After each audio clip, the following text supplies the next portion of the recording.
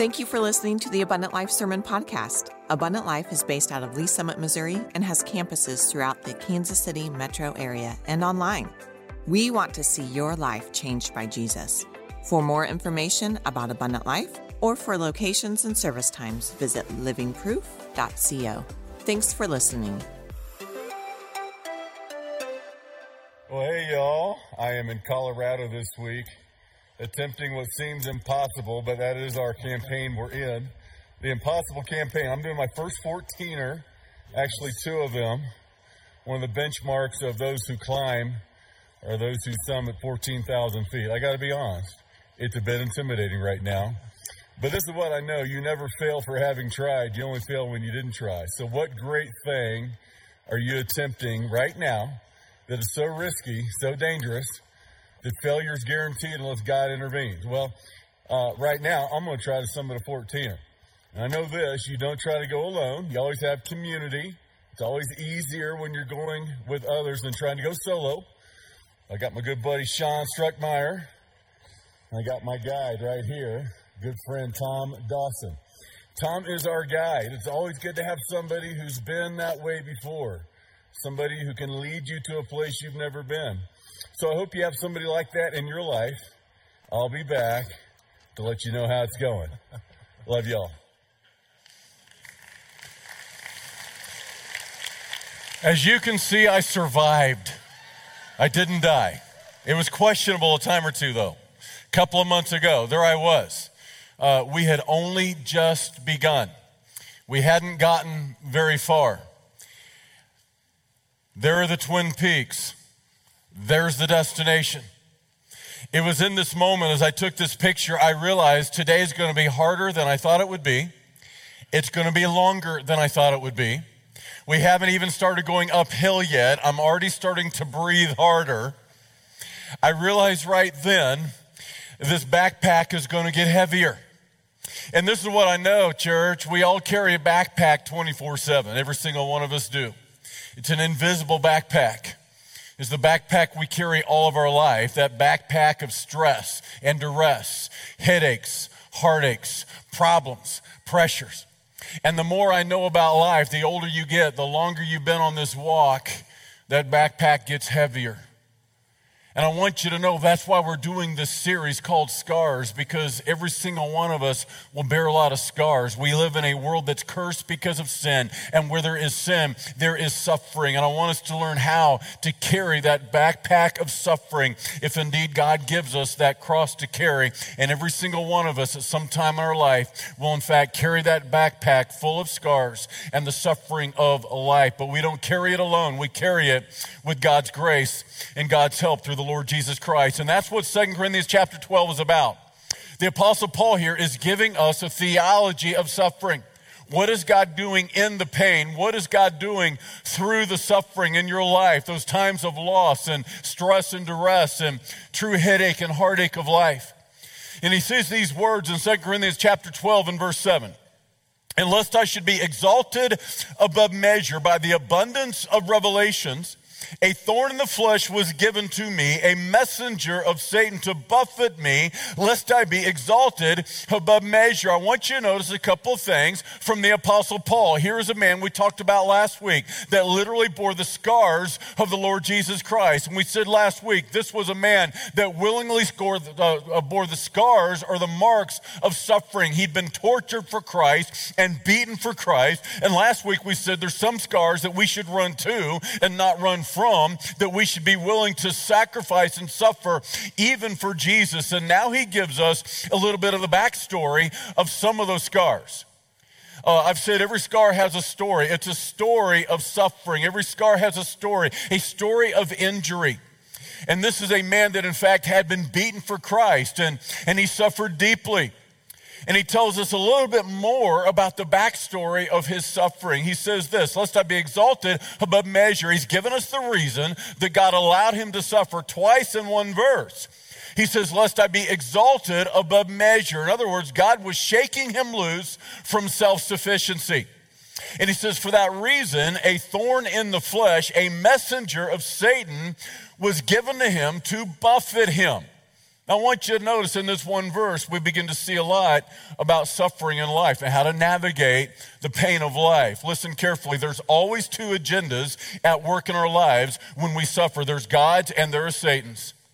There is the one who is the lover of your soul and the one who is the hater of your soul. There's always two agendas, and how you respond will define the outcome. Do you understand that Paul is telling us that God allowed a demon, a messenger of Satan, to buffet him? It was a thorn in the flesh. In other words, some type of physically debilitating diagnosis that Paul was going through. Now, we don't know for sure what the thorn in the flesh was. We know that Paul was clinically blind. Galatians chapter 6, it's very, very clear.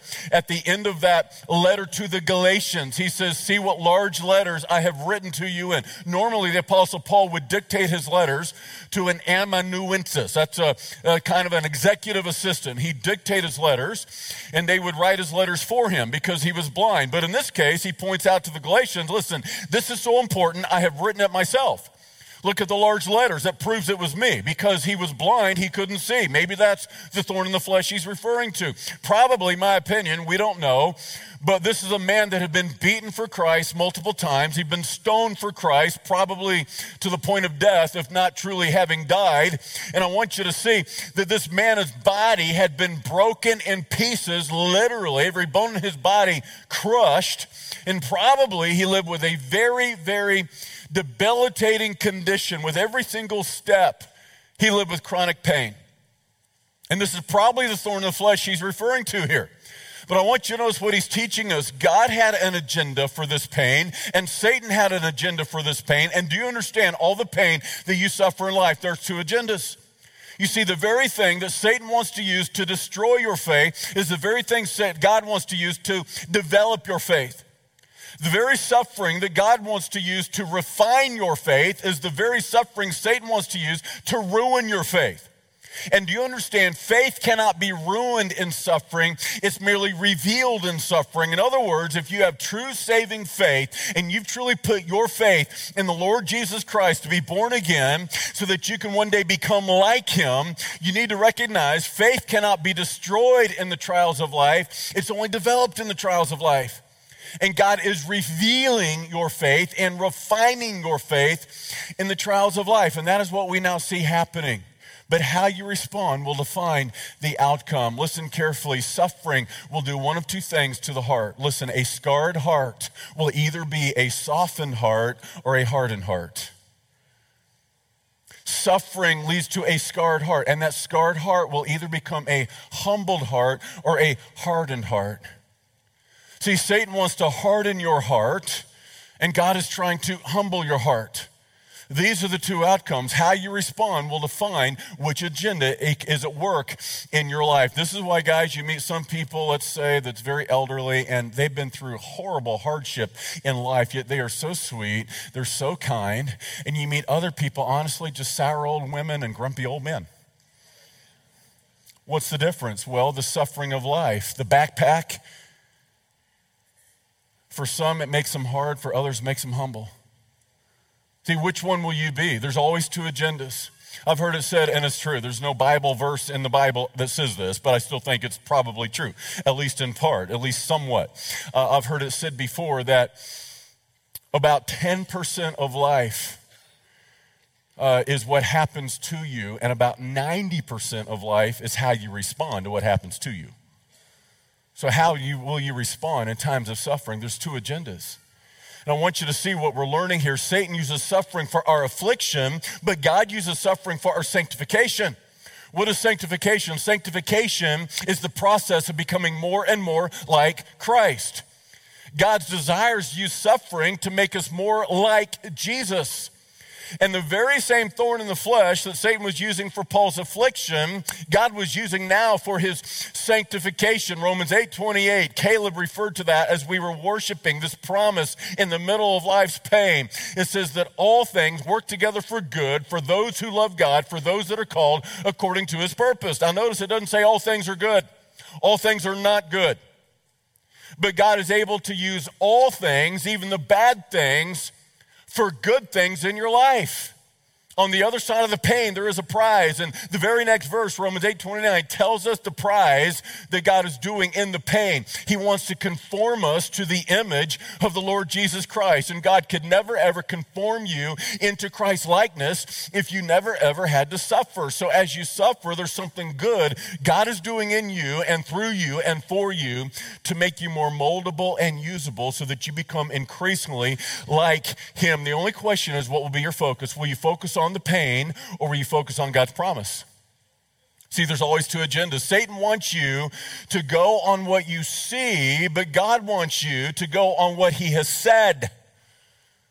There's the two responses. What will be the two outcomes? I'll say it again. Satan wants you to focus on the pain. God wants you to focus on His promises.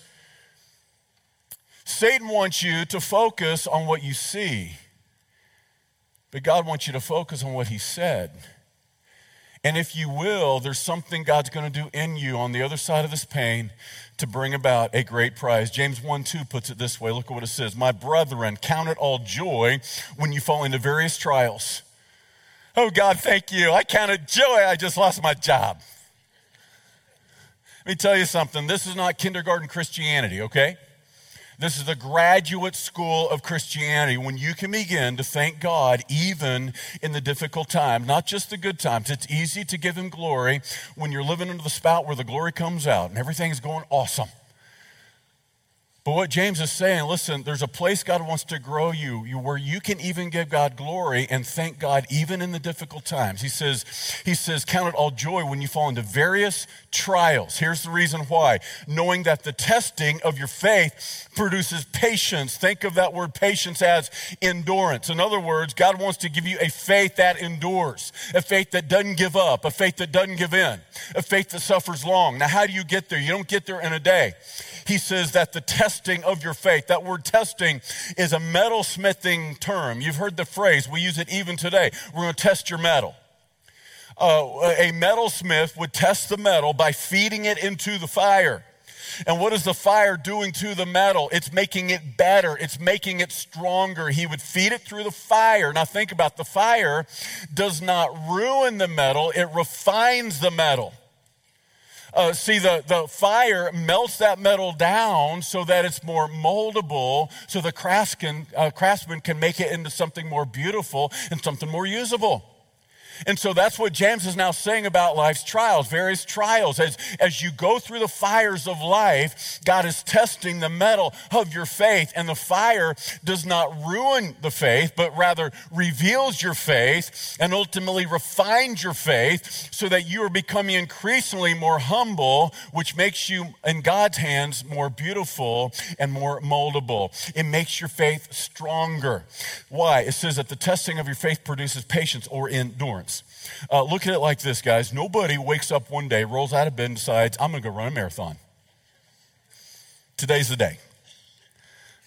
No, you don't just wake up one day and go run a marathon. There's a lot of preparation before you get to the marathon, isn't there?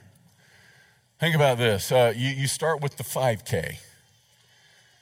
Then you work up to a half marathon before you ever do the marathon. You don't just wake up and say, I'm going to go run over 26 miles without stopping. Nobody does that. No, there's a testing that has to happen. Physically, what are you doing? You don't have the endurance yet. You don't have the ability yet. And so you roll out of bed again and again, morning after morning. You start with a 3-mile run.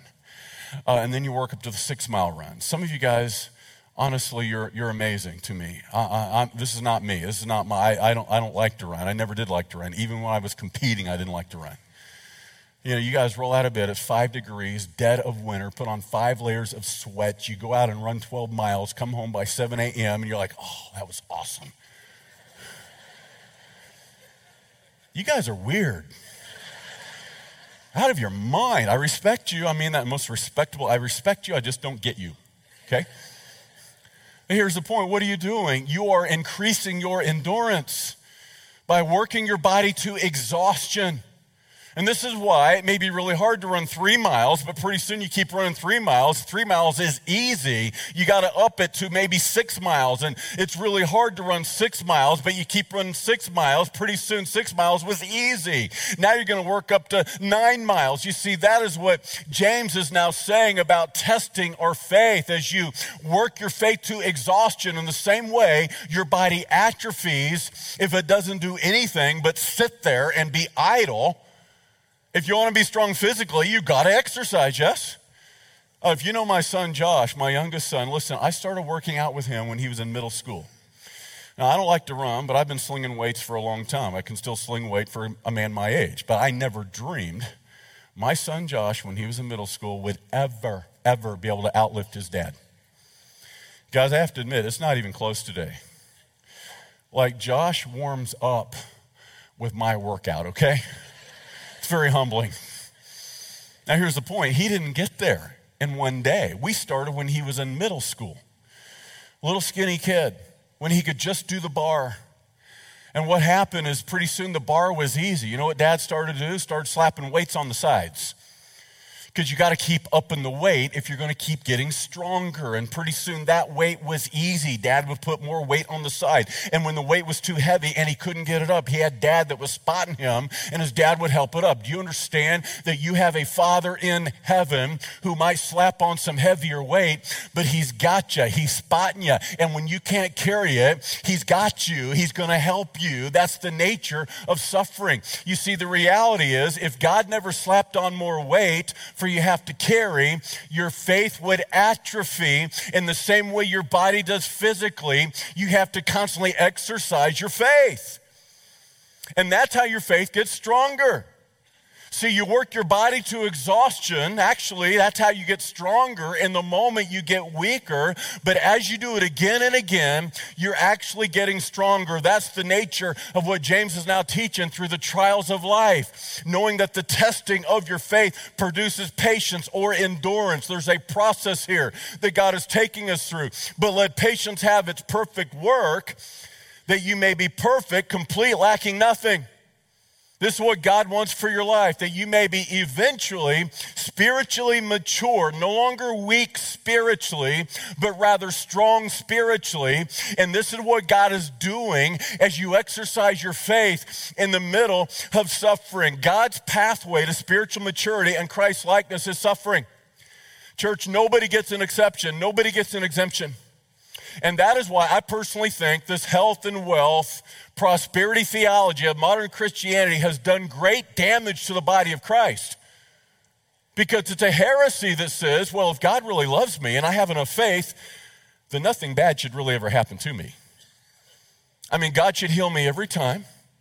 I should be healthy and wealthy, skinny and pretty. I mean, have you read the Bible? Did God not love the Apostle Paul? Here is a man that had the apostolic gifts of healing. He could do miracles. He healed others miraculously, but he could not heal himself. See, the issue was not a lack of faith for the Apostle Paul, and that's kind of how this goes. Well, if you have enough faith. No, wait a minute, that's not true at all. God loved Paul. God gave Paul a supernatural faith, but in this case, there was not going to be any miraculous healing come for Paul, because God was going to allow him to suffer, because whoever God uses greatly, I will promise, has been wounded deeply. You look back through the corridors of Christianity, through the corridors of church history, go to Hebrews chapter 11, the Hebrews Hall of Fame. I'm talking about heaven's Hall of Fame. It's called the Hall of Faith. It's all about faith. And we're talking about the great saints of God who God used greatly, that is remembered for their faith in God. And they all suffered deeply. See, God cannot use us greatly until we have suffered personally. Because only then are we be conformed to the image of Jesus Christ. Now listen, church, listen carefully. Every one of us need to learn the difference between being hurt and being injured. Because there is a difference.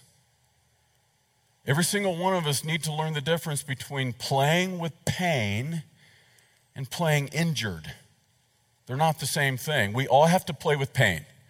What I mean by that is you can't take yourself out of the game just because you feel some pain.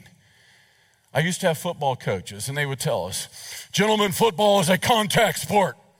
It's a collision sport. It's a violent sport. What they were saying is you're going to have to play with pain. Don't take yourself out of the game just because you feel hurt. I can tell you halfway up that mountain that day, I was in pain, but I wasn't injured. See, there's a difference. You keep going in spite of the pain, but there's a point where you need to recognize if indeed you're injured so you can get healthy. So this series is about scars. And we all have scars. Some we can see, some we can't see. I'm not going to show you this scar. I've showed you the scar on my knee. I've showed you the scar on my chin. I have a scar 6 inches long on the back of my right shoulder. I have a screw in my right shoulder. It's that long. I carry it to this day. That scar is there because of football injury. A shoulder injury eventually put me out of the game. So I'm at the University of Kansas, practice one day, I shed a block, and I feel my shoulder pop out the back. I know it's not supposed to do that. It hurt. That's pain.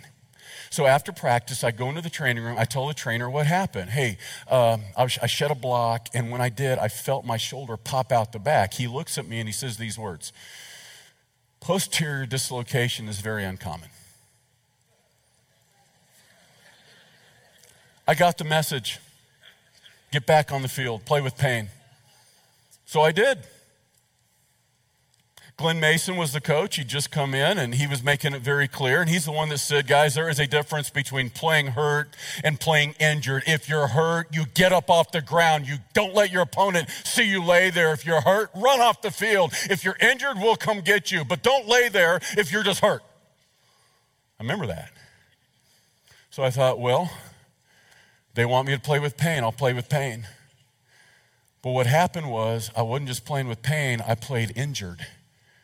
And because I was playing injured, it was a progressive injury. Every day, it would tear a little bit more. It would tear a little bit more. What started out just once a week would happen then once a day, once a practice. And by the end of the season, it would happen 3 or 4 times in a practice, guys. By the end of that season, I could stand here, I could do this, and when I moved my arm right to here, about here, I would feel my shoulder fall out of place. There was nothing left holding it in place. So they did surgery and they scoped it and, wanted to find out what's going on with it. And when I woke up, there was that same trainer. You know what he said? Phil, I cannot believe you finished the season. That's the worst injury I've ever seen. No kidding. What had happened? I thought I was playing with pain, but the reality, I was playing injured.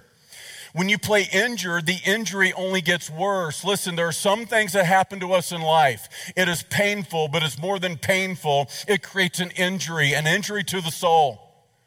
When you've been betrayed by a spouse and you find out your spouse has been having an affair and they leave you and they betray you, that is a deep wound on the soul that's more than pain. That's why we have a counseling center at Abundant Life. We want to help you get healthy. That's why we have something called divorce care. We have something called regen. We have something called grief share because there's times in life, listen, you need to know if I'm just playing with pain, I need to stay in the game, or if I've actually been injured, I need to get healthy because if you don't, what happens? You carry that wound year after year after year after year. You decide you're going to white knuckle through it, you're going to grit your teeth, and you're just going to gut it out. And I'm trying to tell you what's happening, guys. That wound never gets healed. You don't get the scar. A scar is a wound that's been healed. But in some cases, that wound is so deep, you never get healed. And I want you to think about this right now. Am I in pain? Because if you're just in pain, don't take yourself out of the game. We all got to play with pain. There are painful points of my life right now. I'm playing with pain. I got scars that you can't see. I'm playing with pain. Pain points in my life. Things I can't change. Things I have no control over. The question is, are you healthy? And for some of us, we're not healthy. And you need to get off the field so you can get healthy, so you can get back on the field where God wants you to be. Now, I just want you to think about this. What are you turning to for your pain? You know right away, if you're not healthy when you're turning to something other than Jesus to medicate your pain. See, I'm convinced the reality, y'all, is a lot of sin. Sin is often how human beings respond to pain. That's all it is. How you choose to medicate your pain. See, when you're turning to sin instead of Him, you're exposing the fact that you're not healthy. You have an injury that hasn't been healed. And it's Jesus alone, Isaiah 53:5. By His stripes we are healed. By His scars we are healed. You see, He bore our scars so that He can heal ours. And this is what things like Regen is doing. It's helping people get to the source of the pain instead of dealing with the symptom of the pain. And for a lot of us, that's all we've ever learned to do. I'm simply playing with pain. You want me to play with pain? I can white knuckle through this. Well, in the end, it put me out of the game forever because I was playing injured. So there I am on the side of the mountain. Oh no, I'm not injured, but I'm in pain. I have a choice. What will I do? Others are going back down the mountain. It's too hard. And in those moments of crisis in your life, what God is doing is He's trying to take you to a renewed consecration. More than commitment. What will you do? Hey y'all, here we are. 13,000 feet. My lungs are on fire. My legs are on fire. Every single step is a gut check. It's harder than I thought it would be. Life is like that sometimes, isn't it?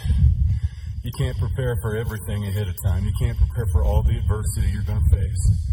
The trials, the tribulation, the pain. There's a point where you want to turn back. Right now is that point. Where a lot of people turn back and go down the mountain. Other people are. I've watched them do it. That's when Jesus calls for a cross. Not a commitment to follow Him. The point where it gets too hard to follow Him is the point you got to go to consecration. Crisis of faith where you want to just stop and turn back. It gets too hard. Consecration is when you die. It's when you pick up your cross. And at that point, there is no going back. Guys, I don't know what you're going through, what adversity in your life, what pain. But what I learned is don't look up right now. The summit looks too far away. It's too discouraging to see how far you have to go. Look behind you. See how far you've come. Right now, I'm just looking down one step at a time, one step at a time. In times of deep trial and pain, just take one step at a time. Just take your next step. Don't think about how far you have to go, where you're going to be 2 years from now. Just think 2 days from now, 2 months from now. Don't worry about what you're going to be doing 2 years from now. Right now, I'm just worried about the next step, the next 2 feet. I will see you on the summit. I'm praying, literally, God, get me up this mountain with every step. And God's going to get me up this mountain. Whatever mountain you're climbing today, God's going to get you up it too. I'll see you on the top.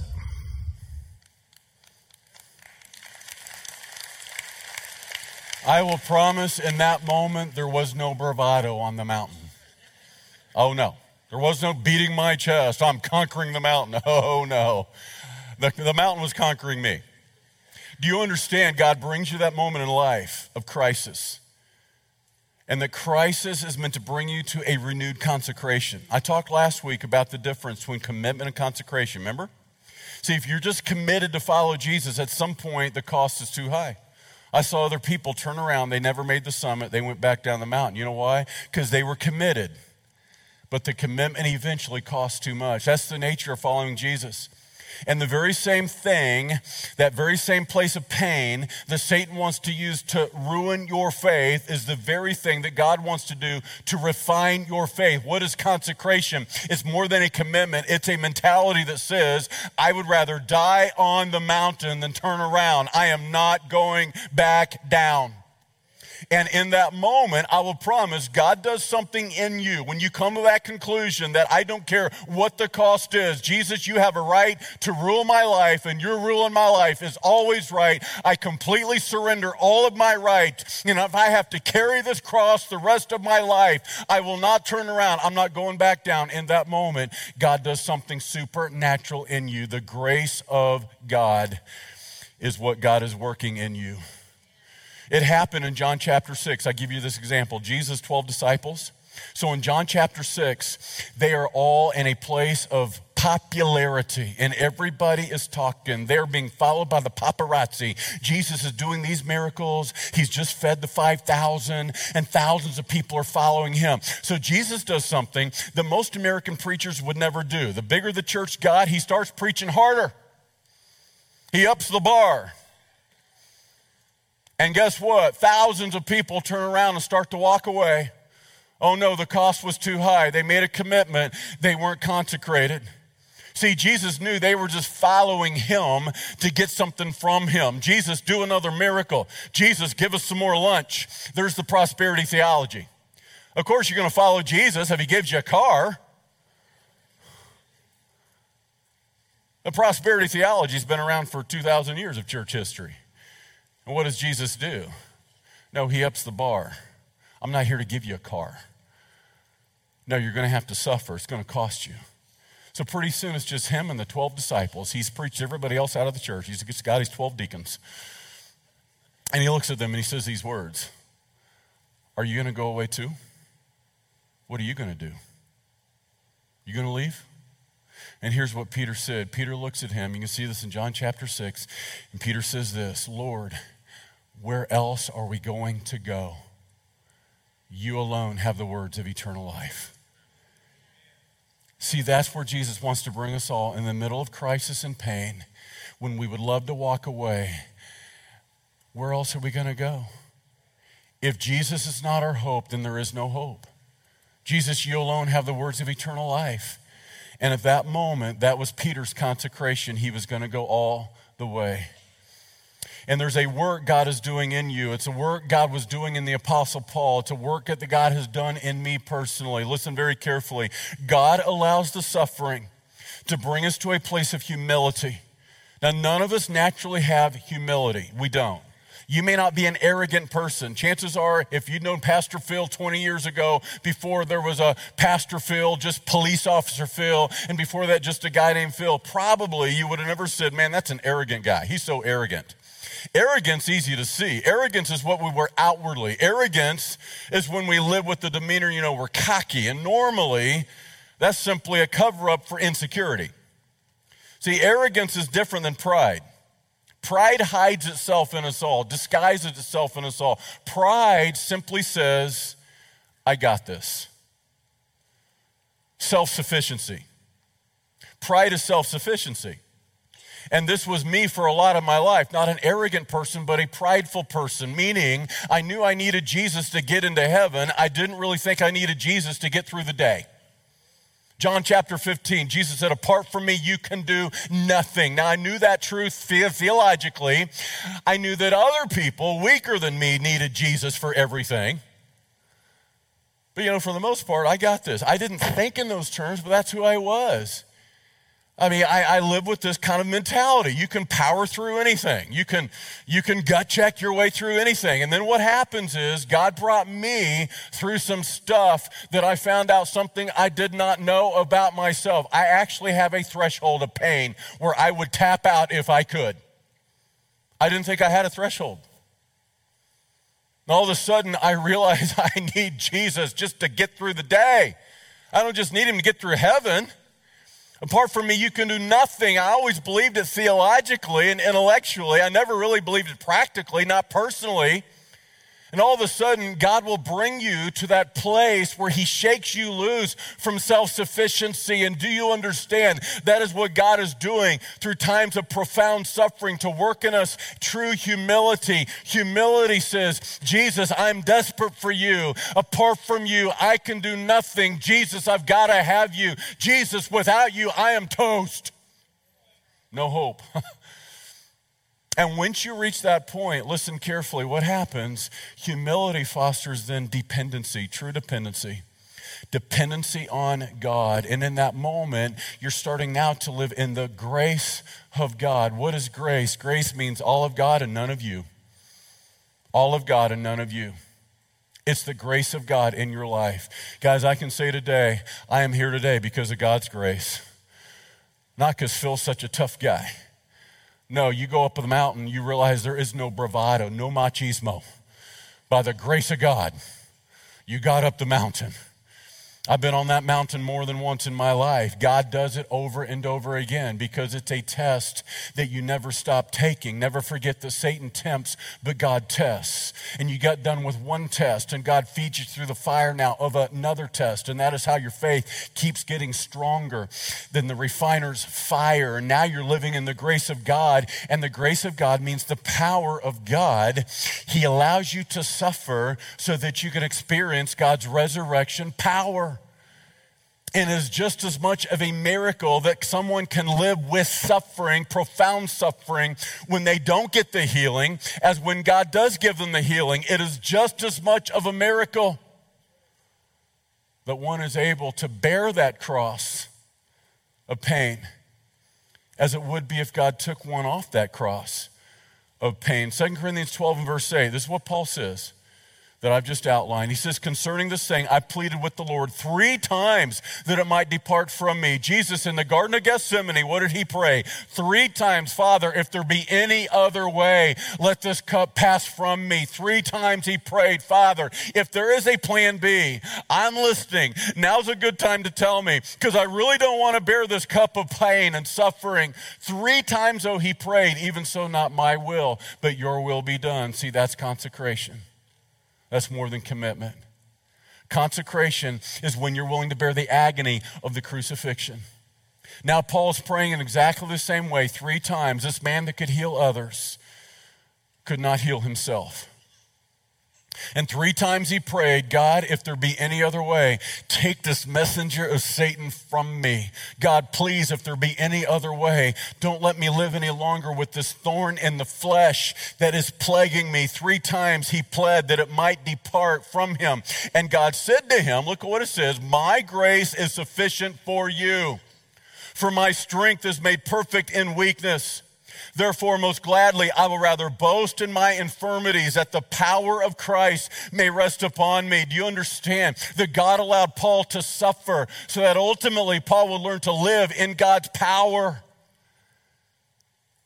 And what God did for Paul, the apostle, God wants to do for you. That you might learn to live in God's power even when you suffer. Look at what he says. Therefore, I take pleasure in infirmities and reproaches, in needs, in persecutions, in distresses for Christ's sake. For when I am weak, then I am strong. Do you understand spiritually? You are never stronger than when you are living with a limp. And for a long time, I didn't live with a limp. Oh, I've got this, Jesus. I mean, I'll call you if I need you. But do you understand? Eventually, God allows you to suffer on the side of that mountain so that you learn to limp and lean on him the rest of your life. And when you do, that is the moment where it's Christ's strength in you. No longer your strength, but his strength. Well, here we are, everybody. We finally made it to the mountaintop. We're on the summit, over 14,000 feet. And I cannot begin to tell you how hard it was. It was harder than I thought it would be, guys. I'm telling you, it was so painful. My legs are like jello. I have not tried anything so hard like this, probably since over 30 years ago with a Glen Mason 2-a-day at the University of Kansas. But I don't regret a thing. Would you look at this view? Unbelievable up here. Guys, listen. God makes a promise for all the pain and adversity that we face in life. Romans 8 and verse 18, the suffering of this present time is not worthy to be compared to the glory that shall be revealed in us. See, the promise is all the pain that we face in life will all be worth the price someday. Here's the price up here for all the pain. It was so worth it. And I'm so glad that I did it. Even though in the middle of it, it was so very hard. Whatever you're facing right now in life, whatever mountain you're climbing, I will promise you, keep your next step. Just take your next step. Just keep taking your next step, following Jesus. I'll promise God has the grace you need to get to the top of the mountain. I love you all.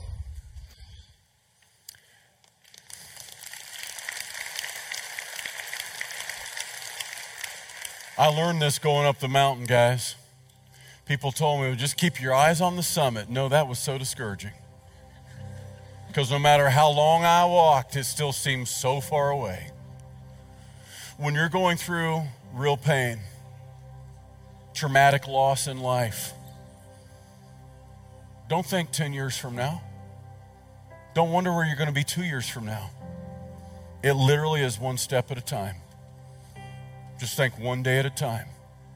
It's called a walk with God for a reason. Just take your next step. Jesus said, give us this day our daily bread.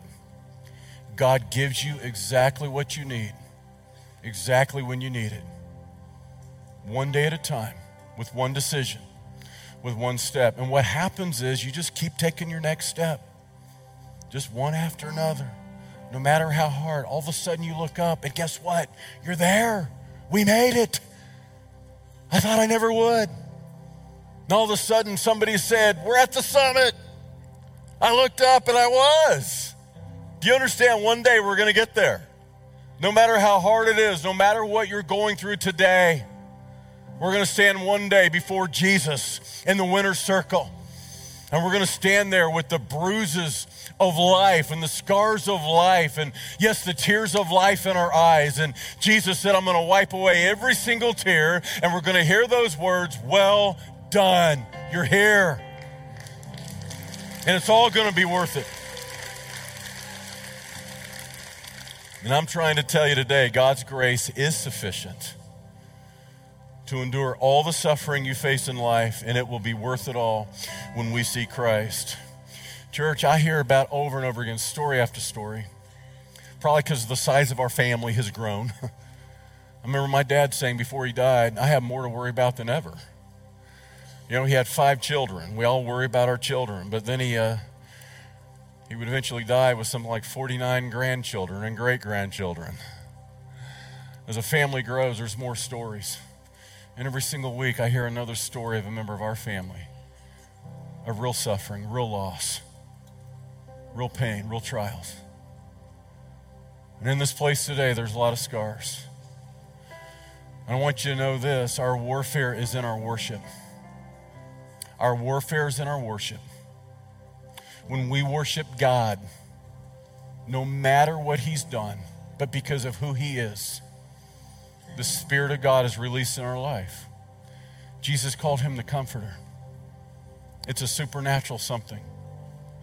And so for right here, right now, at all of our campuses, all across our city, our church houses, even around our country, I want us all to stand. And let's sing an old hymn of the faith that was written by a man in a season of profound loss, of profound suffering. His entire family had been lost at sea. And in response, he chose to worship. And he wrote a song that we're about to sing. Let's sing it from our heart to his.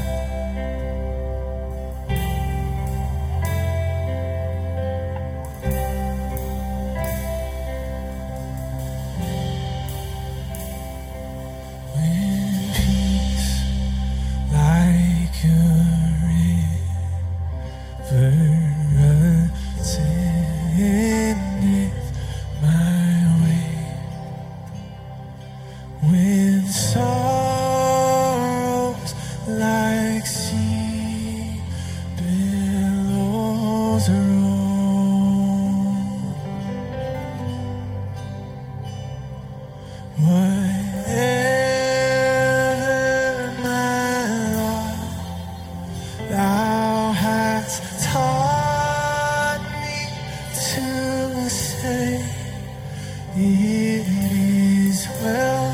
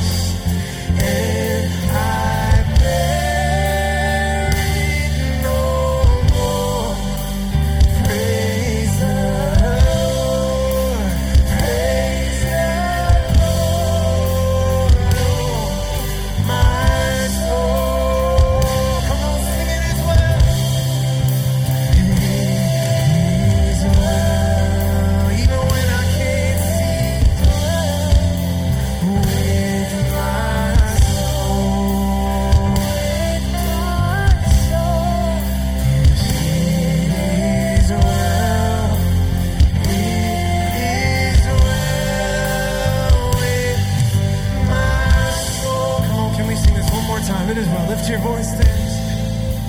And it is well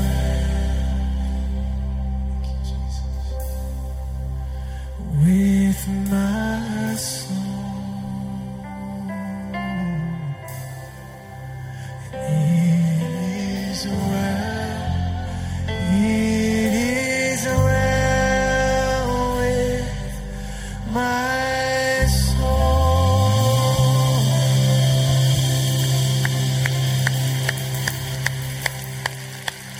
Jesus is worthy of our worship, isn't he? Church, I love you so much. Listen, there are people going to be down here at this altar to pray with you. If you're in a moment of suffering, let the body of Christ minister one to another to you. You can talk to them about your next steps. Where do I go from here? I feel stuck. That's why they're here. So others are going that way. Some of you ought to come this way. Love you very much. Hope you have a super blessed Sunday.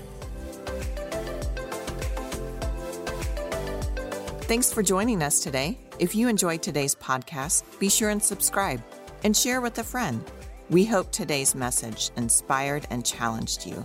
Let's go be living proof of a loving God to a watching world. For more information about Abundant Life, visit livingproof.co or follow us on social media at Abundant Life LS.